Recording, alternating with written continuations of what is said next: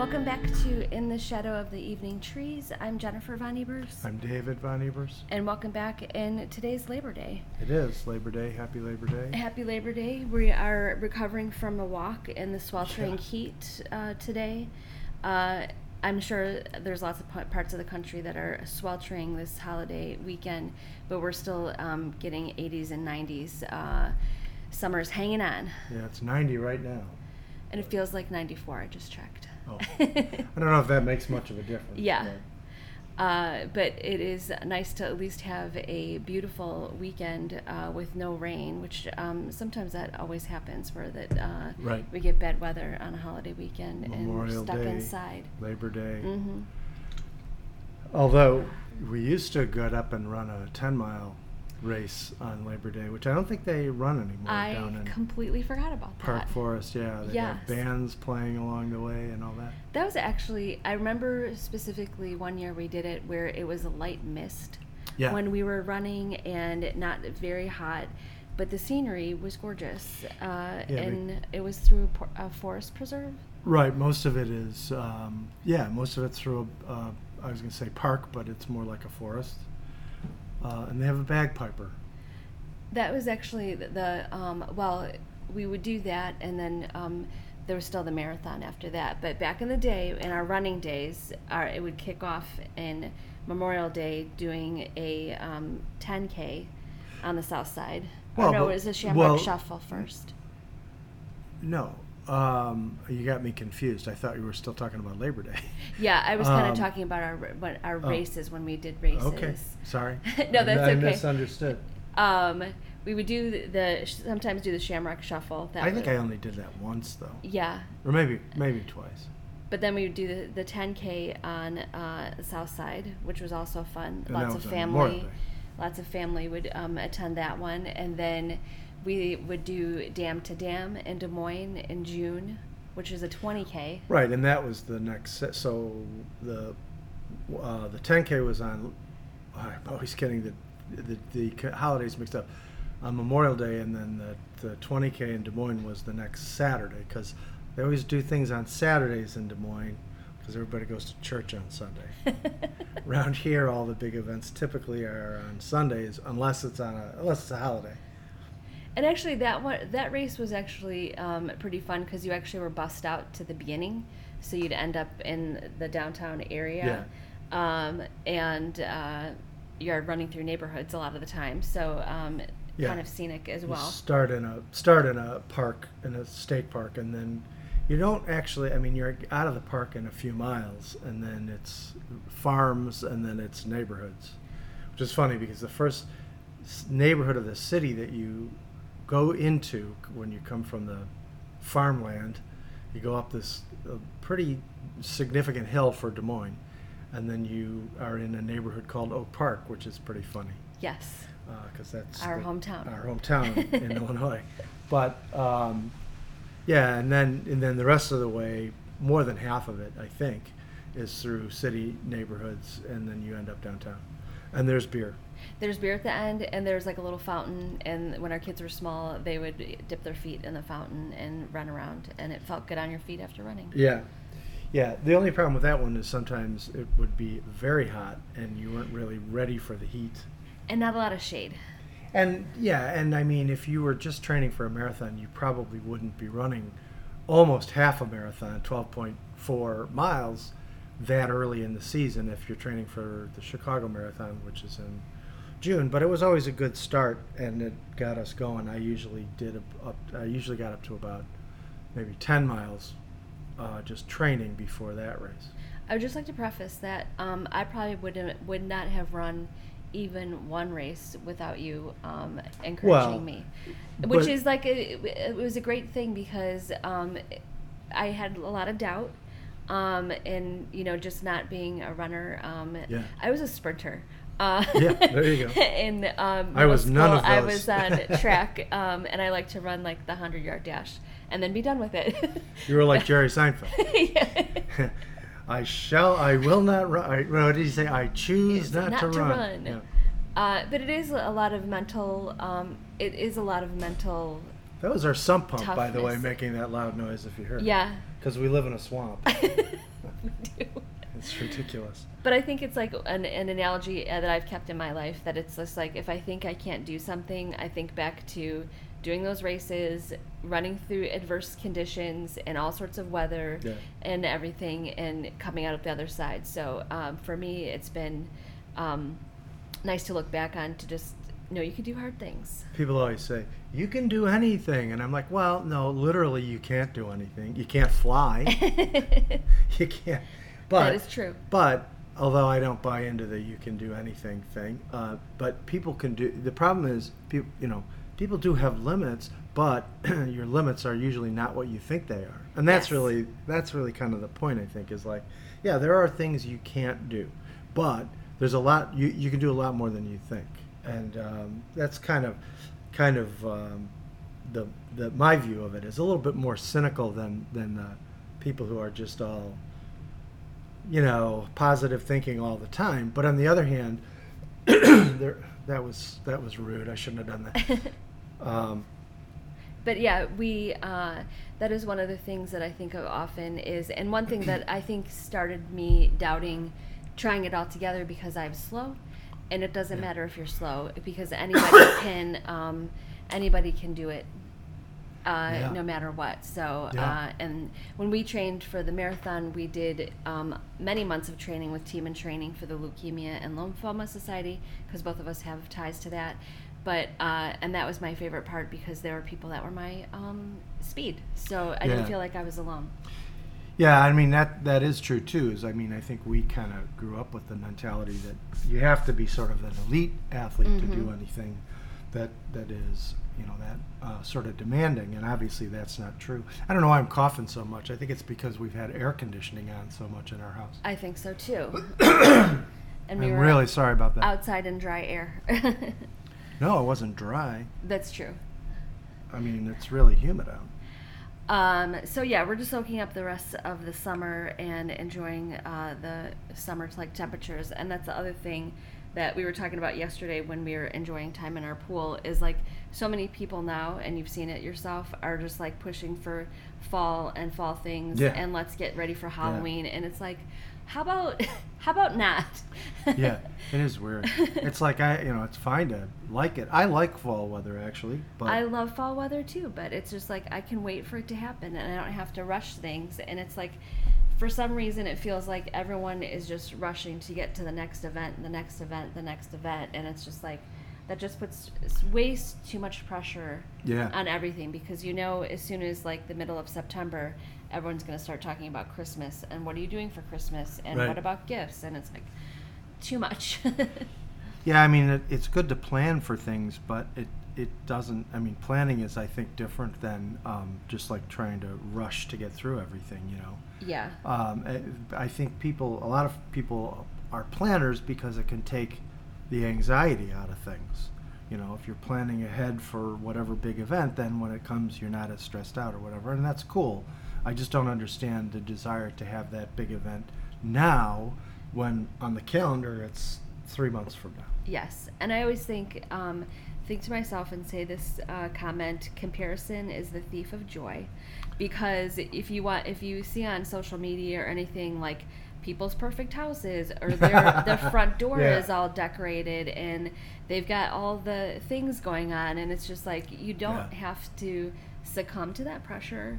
There's nothing, you could just do what you normally would do. You don't have to like do what everybody else is doing. That's why I used to hate Martha Stewart until she became a thug and a gangster. Then I liked her. And best friends with Snoop Dogg. Yeah, now that she hangs out with, once she went to jail for something, she probably never should have gone to jail. But aside from that, then I decided I liked her. Yeah, she came back way on top after all that, and I would have been a bitter person. Oh yeah. And she just took it with stride and just kept going. But it is true. I have no desire to be like, to live up to those kind of standards, though, in terms of like everything having to be perfect all the time. Yeah, and the other thing, and our house could use a coat of paint.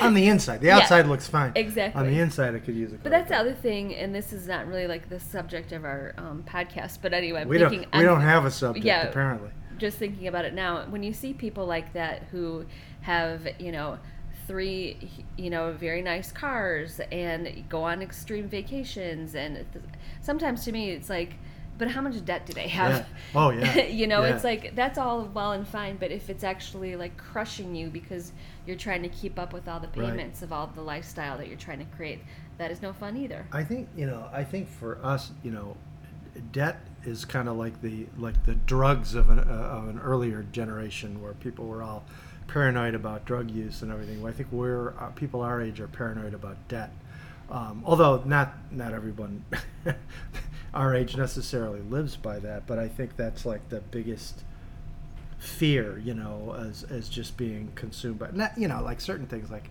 you buy a house, you're going to borrow money to buy a house. That's okay because you're getting something of value, and you're also getting a tax break for the mortgage payments. You're going to come out way ahead of the end. Presumably. Yeah. Although there have been times when that in our country when that's not the case. But yeah, I mean, most of the time, certain kinds of debt sort of make sense. You buy a car, you pay off the car loan in 5 years, it's going to last for you a good 10 years, so manageable debt is one thing. But I think we've always sort of like lived in fear of using credit cards. We've gone through periods of time where we just don't use, we don't go into debt at all, other than like, buying a house, whatever. Which is funny to think about, because there were years that we did not use any credit at all. Oh yeah. And so it was, because it's a little risky, because then you go to buy a new car and they're like, well, you don't have a current wait, what's happening? You don't really have a current credit. So there's you gotta go. And it is funny too, once you start borrowing money, then your credit rating will bounce up for a period of time. And I'm like, intuitively, that doesn't make a whole lot of sense, but that's the way it works. Yeah, it is a whole racket, the whole credit card game, and why. And the credit rating game is a racket too, I think.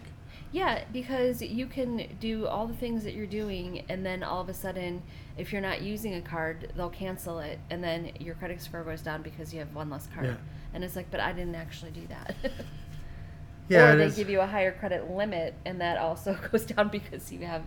So it's always a game. And the other thing too is, I mean, like, so in some situations you don't have a choice. If you're going to go to college, you're probably not going to be able to pay cash for your tuition, and your parents probably don't have that much money socked away. Although, thankfully, you can save for your kids' college tuition and so forth.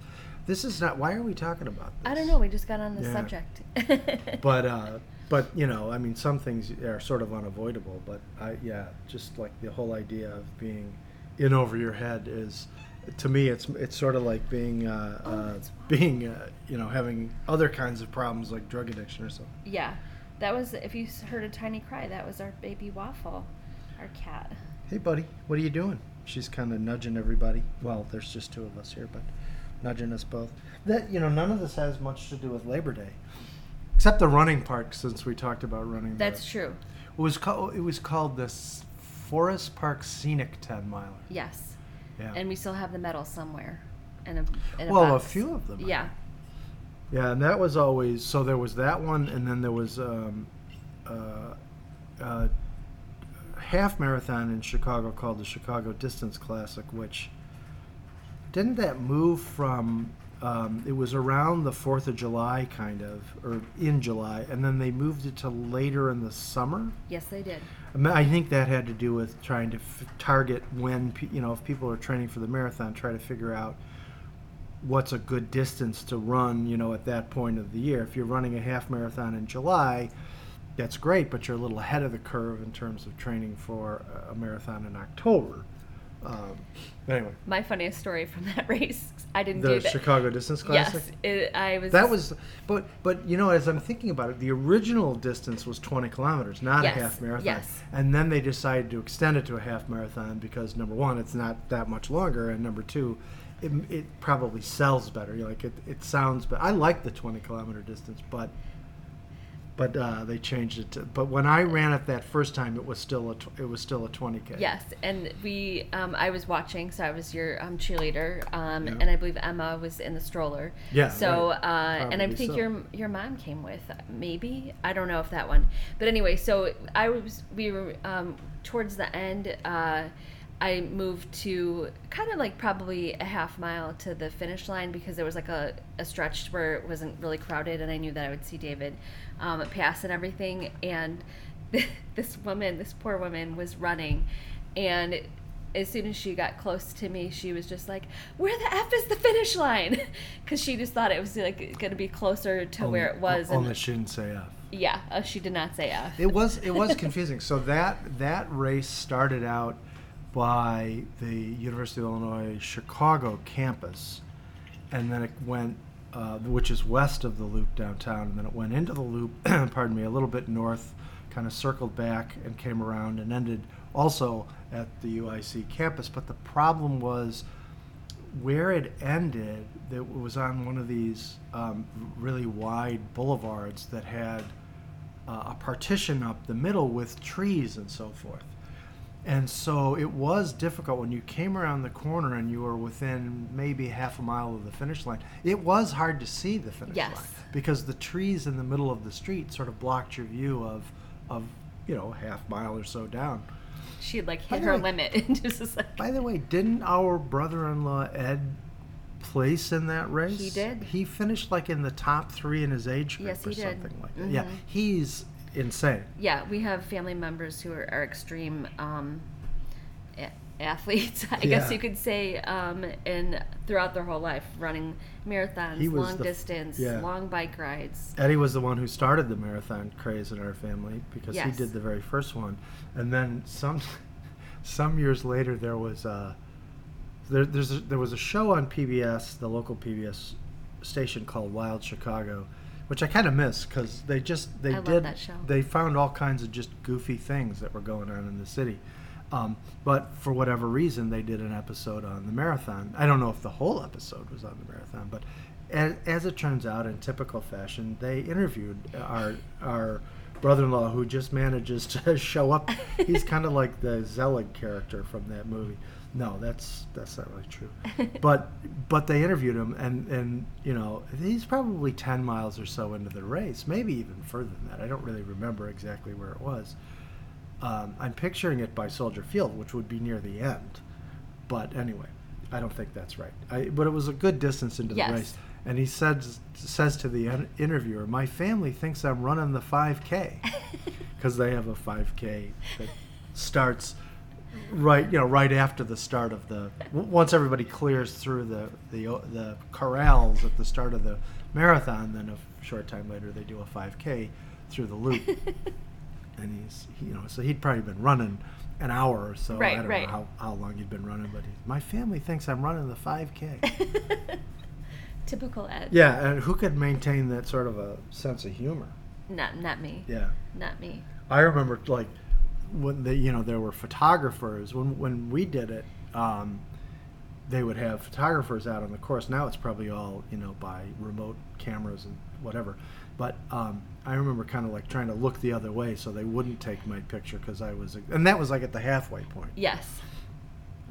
I forgot there was actually physical photographers out there taking pictures. That is so funny. Yeah. I just totally forgot because if you didn't see that, then you'd get the proof of the picture and you're just like got a funny every face. So often I still will get an email from the marathon photo company or whatever. Do you want to buy it now? Do you want to buy a picture from like 2006 or something? Right. That, We're good. Yeah. So we are just squeezing out the last of the weekend here, and then you probably saw this, but I'm just gonna because we've talked about this before, is headlines in the LGBTQ plus thing is community is the Texas top court let the ban on gender treatment on minors take effect August 31st. And which is so insane. Yeah. And I just feel so sorry for people who live in that state that have to go through this. I mean, it's in lots of states, but it's just like, why is specifically that state, in particular Florida, other things are Florida and Texas are especially bad. Crazy about this. It does go on to say that they're obviously going to challenge it and it'll probably get overturned. But even just to have a mention of somebody preventing you from doing what is your thing is just it just is so angry. It just makes me so angry. Well, and it's all about, the state trying to dictate the choices that parents can make. I mean, the biggest fraud in the world is to imagine that all of these, conservative people are sort of pro-freedom and anti-whatever. They're the most authoritarian people out there. And what gets me, too, is, a lot of these people say that they start out when they attack schools and things like that. They're like, oh, we favor parents' rights. But obviously this is a case of interfering with parents' rights, right? I mean, it's the parents who are making the decision. There's this weird guy from Canada. Like, you think, I thought the only thugs from Canada were in the NHL. I didn't realize that they had just like ordinary thugs. But this guy, he calls himself Billboard Chris. First of all, he doesn't know what a billboard is. He calls himself Billboard Chris because he wears like a dumb like sandwich board thing with stupid anti-trans and anti-queer messaging on it. That is not a billboard. Yeah. He, by the way, he's a parent. He has children. He spends all of his time traveling around Canada and the United States, ignoring his children and harassing yours, basically. Right, exactly. That's what it really comes down to. But somehow he's become this bizarre, insane hero on the right wing in America. And one of his dumbass, pardon the expression, sandwich boards, which he somehow thinks, what's wrong with Canada? They don't know what a frickin' billboard is in Canada? But one of his dumb sandwich board things says something like, children cannot consent to puberty blockers. No, I was about to curse. Here's the thing. Obviously, kids, generally speaking, don't consent to any medical treatment, right? Correct. Your kid, when they have to get vaccinated for school, doesn't say, hey, I'm going to the doctor to get a vaccine. See you later. Right. You take I made my appointment. You take your kid to the doctor when your kid is sick, when your kid needs vaccines or a physical to play, sports or to go to school or whatever. Parents are the ones who always consent to virtually everything that goes on in a kid's life, because under the age of minority, you can't enter into contracts. You can't have sexual relations. You can't consent to medical treatment. We all know that. The only exceedingly rare instances are where parents are neglecting their children and not providing for them. And then, there's a process that you have to go through. You have a guardian appointed, or, someone comes along and tries to terminate your parental rights. When parents neglect their children, then they can't, they lose their ability to consent on behalf of their kids or make decisions on behalf of their kids. And by the way, all this, again, kind of circling back to all this nonsense about parents' rights, is like, the vast majority of parents are doing the right thing and taking care of their kids and making good decisions and everything like that. And so, yes, those parents absolutely should have all kinds of say in what goes on in their kids' lives. But there are neglectful parents. You understand, we do have, for example, child protective services agencies that will literally go into a home and take children away from their parents if the parents are neglectful or abusive, right? That's a thing that happens in the real world. Some parents are really horrible. They're the minority, but they exist. And one of the craziest things is of course they talk a lot about child abuse. Is they view all kinds of trans healthcare as child abuse, and they also call people who are supportive of the community, they call them groomers. Let me tell you something. The vast majority of actual child abusers, whether it's physical abuse, verbal abuse, or sexual abuse, or all of those things, the vast majority of them are parents. They're parents or other close family members. Mm-hmm. Or you have a situation where, an uncle rapes a child and the parents cover it up because they want to protect the uncle instead of the child. There are bad parents out there. Not very many. The vast majority are not bad parents, but they do exist. And when that happens, somebody has to intervene to protect the kid. Sometimes it's the state. Sometimes it's a relative who goes to court and asks to be appointed, the kid's guardian. Sometimes it's in a situation where one parent is abusing the child and the other isn't. It's the non-abusive parent who tries to terminate the abusive parent's rights. The only time in my illustrious legal career, I ever handled a divorce case. Not a divorce. I'm getting myself confused here. An adoption case was a situation where this couple had gotten married. The wife had a child by someone else who was completely uninvolved in the child's life, just abandoned this kid, and the husband adopted the child, and we had to go through the process of having the biological father's parental rights terminated, and so that the husband could adopt the child. And it was a really cool experience. It was a great thing to do as a lawyer. But the point is, somebody has to be, when a parent is being bad, when a parent's abusive or neglectful or whatever, someone has to step in and protect the kid. Those are the only instances, those extremely rare instances, where someone other than a biological parent or an adoptive parent gets to make choices for kids. In every other instance, a kid goes to get health care because they're trans or non-binary. It's the parents who are consenting to the decision-making process. The only exception to that is where a parent is abusive or neglectful. And I don't care about those parents. Those parents can go jump in the lake. They can. That's not the expression I was going to use, but. Well, and that's the thing. It's like you are trying to support your child, and then to have the state that you live in say you can't. We're not gonna let you do this. Right.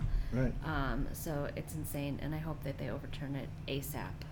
Yeah, and we talked about this. We've talked about it a couple of times, but we talked about last time we were sort of comparing statistics between the number of children who died of COVID and the number of children who get gender affirming care up to the age of 18, and this. The same people who were fighting tooth and nail to get rid of any kind of COVID restrictions or any kind of, mitigation efforts at all are also the ones trying to prevent this health care. And it's like, well, you were actively working against protecting children when they were at risk of contracting and dying of COVID. But you pretend now to be supporting children while you're trying to deny them health care. Yes. It's just sort of mind-boggling to me. I can't understand. Well, I shouldn't say that. I really do understand the thinking process. They're bad people. Mm-hmm. There are bad people in the world. Yeah, and they don't care. They just want their views to be heard, and the only one that matters. By the way, I do want to. There's a couple things. One, I want to give a plug to our friend Jesse Jackson. Yes. The podcaster, the Bruce Springsteen podcaster. He actually was a guest on a podcast. I think it was about a week ago. And the podcast is called the Bella Grace, BellaGrayce podcast. And it's a YouTube-based thing, so you can look it up on YouTube.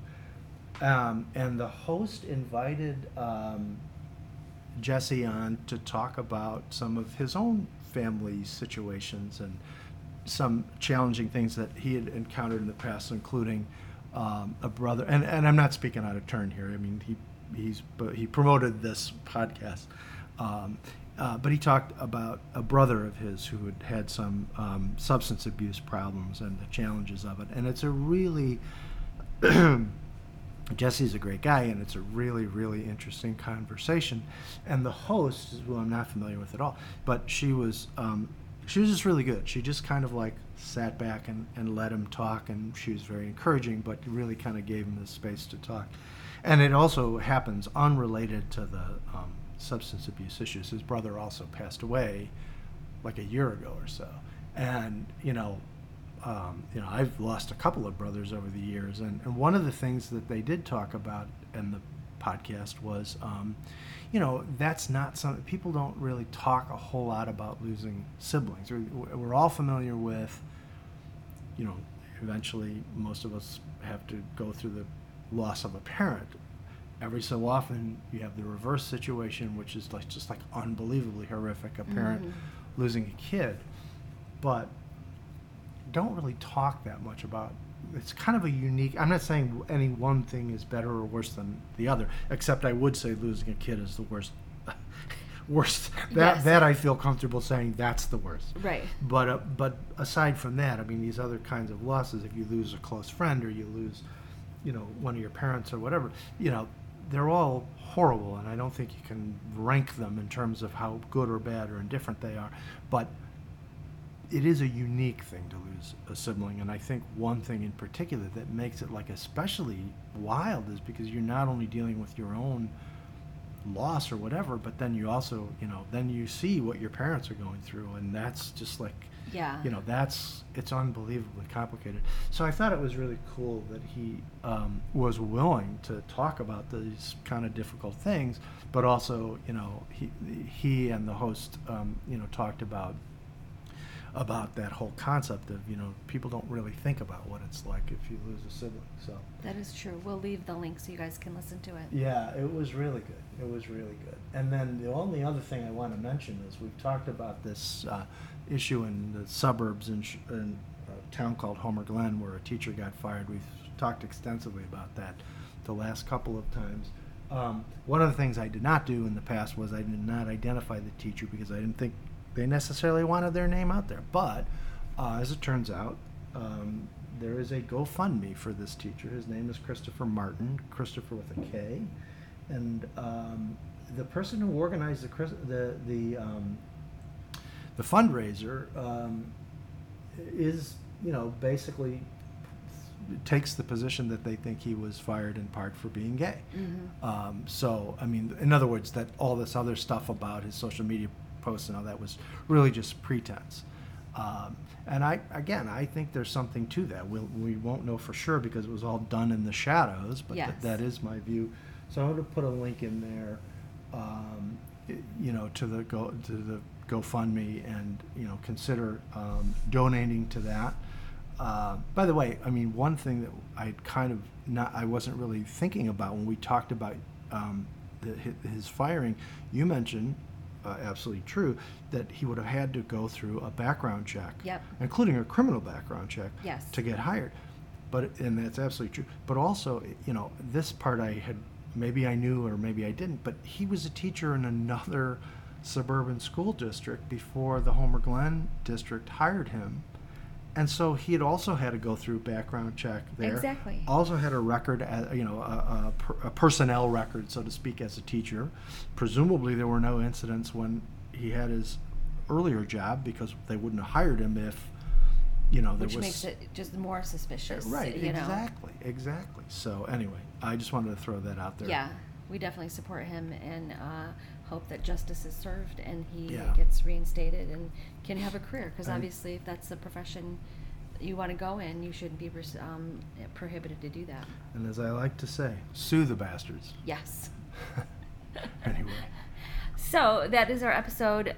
We went all over the place sure did. topics, but that's how we roll. Thanks for listening to us, and we will catch you next time. Bye.